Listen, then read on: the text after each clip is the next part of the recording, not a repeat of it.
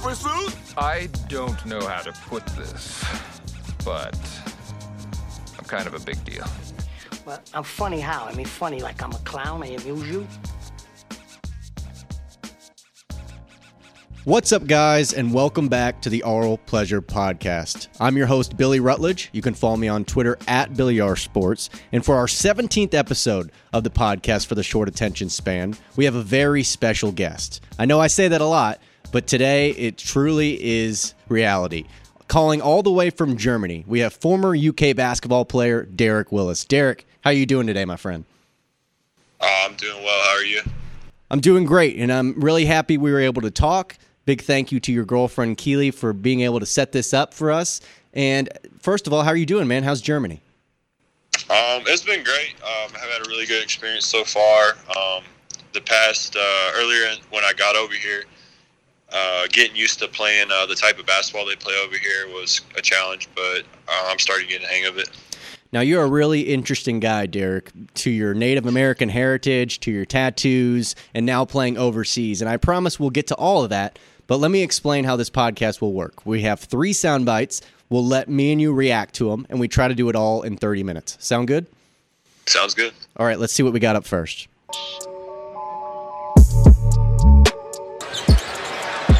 Willis 3 again. 14 points for Derek Willis. He can eliminate screens, fight through screens, and strong enough to push corner out. I mean, Willis is just on fire tonight. He's got good balance, and he can get that thing off quick. Shot fake and 3 again. Derek Willis right on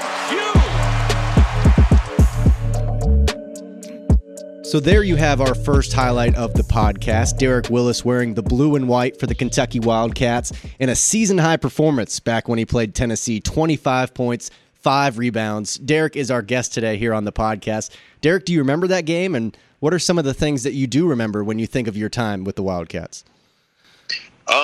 Yeah, I do remember that game. I just remember I think I hit like the first 4 threes that I took. I mean, everyone went down, and I was just feeling really good, comfortable offensively, and it just showed that night. And you were a perimeter shooting guy. It seemed like when you were hot, you were hitting that three-point shot, getting rebounds inside, and going out and hitting that three. You're also a guy that's from Kentucky, and that's really rare. In this one-and-done era, you're a guy from Kentucky that went to Kentucky, and you stayed for all 4 years. What was your time like at Kentucky? Was it everything that you expected when you signed? I mean, yeah. I think once I got there, though, it definitely obviously hits you differently. I mean, you're coming out of high school, kind of becoming a young adult, and it's a lot of growing up to do. But overall, I mean, it was a great experience and helped me grow as a person. And tell me a little bit about Coach Cal, a guy that you're really close with, someone you spent some time living at his house while you were working out during the summer. What was that like? Is he just a normal guy like me and you? Yeah, I mean, just a normal guy. I mean, I was very grateful that he allowed me to, come back and, opened up his, home to me and Keely. And, it's just a really down-to-earth, great guy. I mean, he's really by the players, and just like I said, I can't speak well enough about him. I mean, he's always stood by me. What about a memory that you have with Coach Cal? Is there an ass chewing that he gave you that you still remember to this day? I mean, everyone got ass chewing, so it was it's just what happens. But I mean, like a specific one. Well, anything. I mean, when you think of the blue and white, what is it the first thing that comes to mind? The first thing that comes to mind is KP just running us to death. That was it was just terrible. We would run so much, and then Cal, he's a perfectionist, definitely. So he obviously demands the best, most out of you. So yeah, I mean, were just crazy. But yeah, I don't know. I mean, there was a lot of experiences where it would get real tough, mentally. But you would just have to fight through it. And I mentioned you were a 4-year player at Kentucky, something that's a little bit rare in this one-and-done era. Did you ever lose confidence, or what was the feeling that you had going throughout the years trying to get that playing time for coming from a standout at Bullitt East to a completely different situation at a blue blood as the Kentucky Wildcats are? Right. I mean, yeah, I'd be lying if I didn't say like I got down on myself at times. But yeah, I mean, yeah, the first year was really hard because you go from being one of the best players in the state of Kentucky as a high schooler to not even seeing the court and really not even, I would say, having like a significant role in the team. So it was tough, but what really kept me in it and positive was always like my dad and my friends and Keely, even like there was always really good support systems for me. Well, Derek, I got to say you did a hell of a job at your 4 years at UK. You ended up averaging 5.4 points, 3.4 rebounds, and 40% from the three-point arc in 103 games. Tell me about that senior year. You really started to break out. You really played significantly more minutes, and you guys found some success. What was that like for you in finally finding that role? I wanted to figure out what I was, it was gonna help the team the most, and obviously, spacing the court and, knocking down shots was gonna be, what I was gonna be elite at. So, I know I probably wasn't the strongest defender, but it's something that I worked at through there, and it's definitely helped me in my professional career.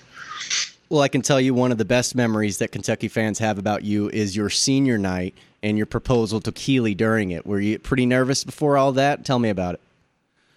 Yeah, I mean, I think the most nervous part about it was, asking, Cal if I could, kind of go along with this because, it's like, I think it was Vandy, I believe we were playing, and it was, a big night, not just for what I was planning on doing, but, for the other senior guys as well. So, but yeah, I mean, he was more than cool about it. Like, he was trying to do all this, like, give me the mic and have all this, like, crazy stuff to do that night. But, I just kind of wanted to, make the announcement and that be it. So, yeah, he was more in supportive, though. Well, I think that speaks to the man that Coach Cal is, caring about his players and, trying to do what's best for them, not only on and off the court, but, personally in their lives. Yeah. Like I said, I can't speak well enough about him. And so before we move on and go to our next soundbite here on the Oral Pleasure podcast, do you still keep up with the Kentucky teams today? Are there guys like Isaac Humphries who had a great, serenation of you at your wedding with Keely? Do you still keep in contact with these guys, and do you know about the team this year? Of course. I mean, we keep in contact with Isaac pretty well. Marcus Lee, Carl, I'll text off and on a little bit. Scal, just about everyone you kind of keep up with, whether it's through social media or, directly communicating with them. So, it's a brotherhood, like everyone says. And, yeah, I mean, it's just really cool. You could always, have somebody in a big city or even overseas, you'll know someone. All right, let's see what we got up next. Bikes slaps the basketball, gets it into Willis, right back to Bikes. 4 on the game clock. Fades away from 3, it rattles out. Willis, the putback is good. And the drive. Have an opening night win at the buzzer. Our next soundbite comes from the G League, where Derek Willis spent some time with Grand Rapids, the affiliate of the Detroit Pistons. One of his first games, he gets that game winner at the buzzer. And we thought there were some special things ahead of you for you, Derek Willis. Kind of what happened with that process. So you went undrafted, you were in the G League for a while, and you made some comments about the G League not living up to the expectations that you had. Yeah, I mean, I just wanted to give the NBA, at least, coming out of college, at least try and give it the best opportunity I could. So I figured, if I wasn't going to make a roster, then I think G League would probably keep me under the radar, as best as it could. So I ended up signing a deal with the Pistons as an affiliate deal. And, yeah, I mean, I think overall, like, my coaching staff there, players that came in and out, they were great. Like, the coaching staff there was fantastic. Like, I have much respect for Ryan Krug's and, all the other guys. They helped elevate my game, definitely. And so what was that process like a little bit? You had multiple NBA workouts. You were traveling from no-name city to no-name city. Is this something that you would ever want to do again, ever try that shot again, or is it something that you've put behind you now that you've gone overseas?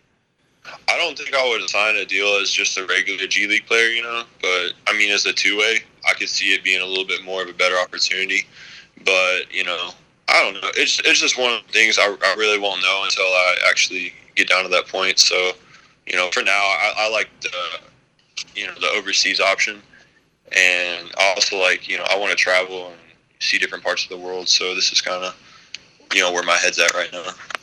So lately, the G League has been in the news because they are offering a new option for some of these elite prospects in high school.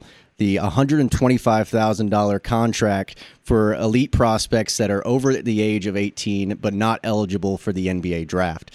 Is this something that you would recommend to an 18-year-old who's thinking about skipping this college experience to go play in the G League?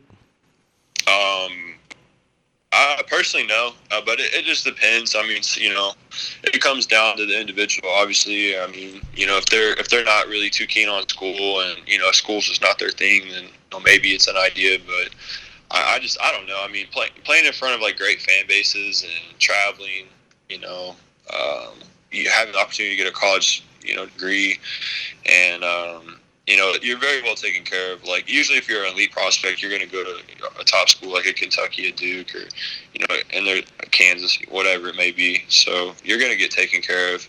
But, yeah, I mean, there's just, it's the right opportunity personally.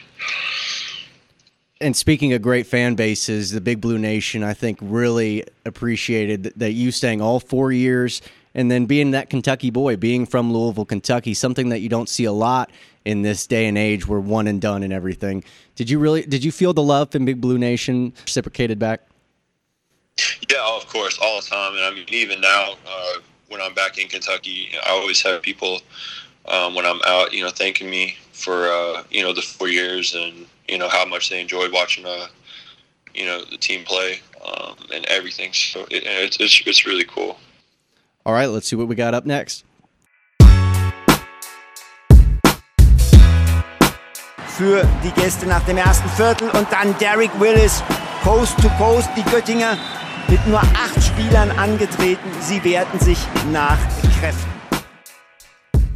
That sound courtesy of BG Gotting, the new team that Derek Willis, the former UK basketball player, has been playing with in Germany, overseas. Derek, you spent a little bit of time over there. What's the transition been like moving from Kentucky all the way overseas into Germany? It's been it was tough, like, because I made the travel by myself, so traveling 8 hours overseas was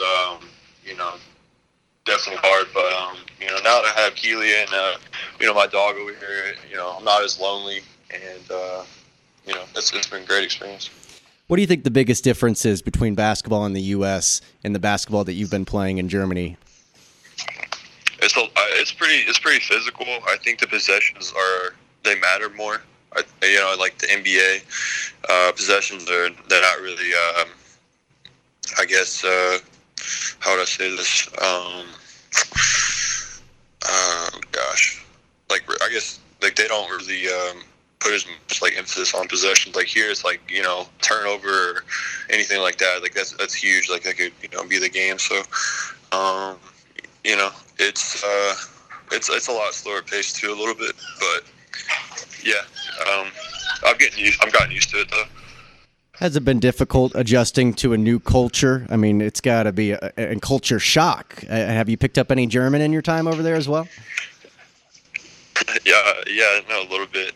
Just like the typical like hello and goodbye stuff, but nothing, no sentences, nothing like that.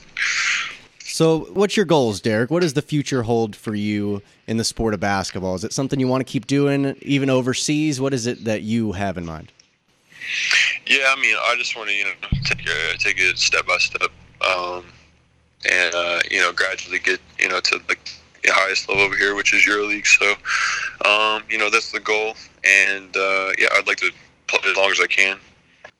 Well, Derek, I think everybody, all the Kentucky fans will be rooting for you. They remember what you gave for that university, and they're going to continue to support you throughout your career.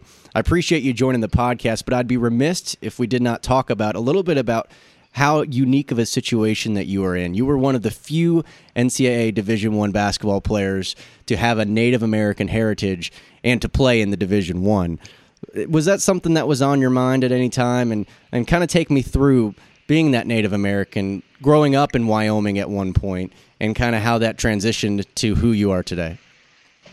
I was born in Louisville, moved to Wyoming, was there till I was 5, and lived on a reservation there, and it was pretty hard living, but when me and my dad came back to Kentucky, basketball was just always the thing that had stuck with me. Both my parents played, and I just always had like a love for it, and continually worked on my game, and eventually reached Kentucky. So and then I guess like I started to like take more like pride and like have like a sense of like I wanted to know more about my heritage. So I stuck that sneak that out for myself, and I do like Native American camps during the summer, so it's kind of my way of like trying to go back and help out any way I can. And I think most people that watch you play can see the large amount of tattoos that you have. And I know Dan Dockich is not someone that approves of it very much in that Twitter shot he had at you a long time ago. But tell me about what those tattoos mean to you and kind of some of your favorites that you have. I just all my Native American ones. I take a lot of pride in those. There's also Roman numerals all over my body, and it's of people who are very important to me, family and friends. So it's just that's about all I got right now. But it's probably gonna grow once I get back stateside. Well, Derek, you got a lot of people rooting for you. What is a way that if people want to follow you, follow your team, follow your social media accounts, what's the best way to do that? You can check out BG Godding on Instagram, Twitter, or you can also check out the league I play for, which is the Easy Credit BBL, and they'll have updates of our team week by week. And I think it's after Christmas we start to play 2 games a week instead of 1, so there'll be a lot more updates and all that stuff. Well, that's all awesome stuff, Derek. Big thank you for joining the RO Pleasure podcast. Can I hit you with a little bit of rapid fire before we end the interview? Yeah, for sure. All right. What's your first car? First car is a Chrysler Cirrus. Nice. Okay, I like it. 99. Yeah, it was terrible. Favorite thing to eat in Germany? Favorite thing to eat in Germany, schnitzel. What'd you say? A schnitzel or a durum. Oh, okay. And is that something that you had for the first time over there? The schnitzel, yeah, that was fire. It was amazing. But yeah, and the durum is like it's like a tortilla thing wrapped with like chicken or pork or like French fries. You can put all that stuff in it, but it's so good. All right, what's the most famous person in your phone? The most famous person in my phone, probably Carl or somebody like that. Anthony Towns. I would say probably Carl. Yeah, he's pretty big time. All right, a couple more. What was your first job? First job was I worked at Value Market, which is like I guess it's kind of like an old people's store for back home. So yeah, everyone would go to Kroger, but yeah, like all the old people would come to Value Market. So that was like I was a stock boy, but it was my first job. I just wanted money at the time. I'm sure you don't miss it, do you? No, my knees would be killing me. All right, 2 more. What was the best concert that you've ever been to? Best concert I've been to? So like I would go to like a lot of festivals during the summer while I was in college. So I went to Hangout, which is down in Gulf Shores, Alabama, and we went and seen who was it? The Weeknd. The Weeknd was cool, but I think it was Florence and the Machine, but that was like the best concert. It was just like crazy. Are you still a top-ranked Yu-Gi-Oh player? Actually, I don't play no more. I'm actually kind of sad. Like, I feel like if I was not playing basketball, I'm just kind of, at home, just like having whatever regular job or something. I don't know, maybe, but I don't really keep up with the game anymore or really have, much to do with it. So, I don't know. Well, that was going to be my final question, Derek. If you were not playing in basketball overseas, what do you think you'd be doing with your life? I don't know. Probably, I'd like to be maybe a coach or something, or a professional gambler. So I don't know. A professional gambler. Yeah.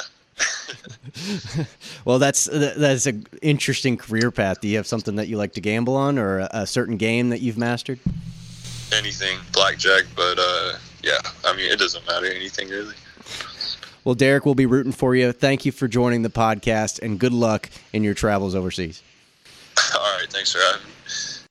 Well, that's going to do it for us today. Make sure you follow me on Twitter at Billy R Sports. You can subscribe to the Oral Pleasure Podcast on iTunes, Spotify, and Spreaker.com. Big thanks to Derek for coming on the show. And now, you know what time it is. It's time for the Sounds of the Week.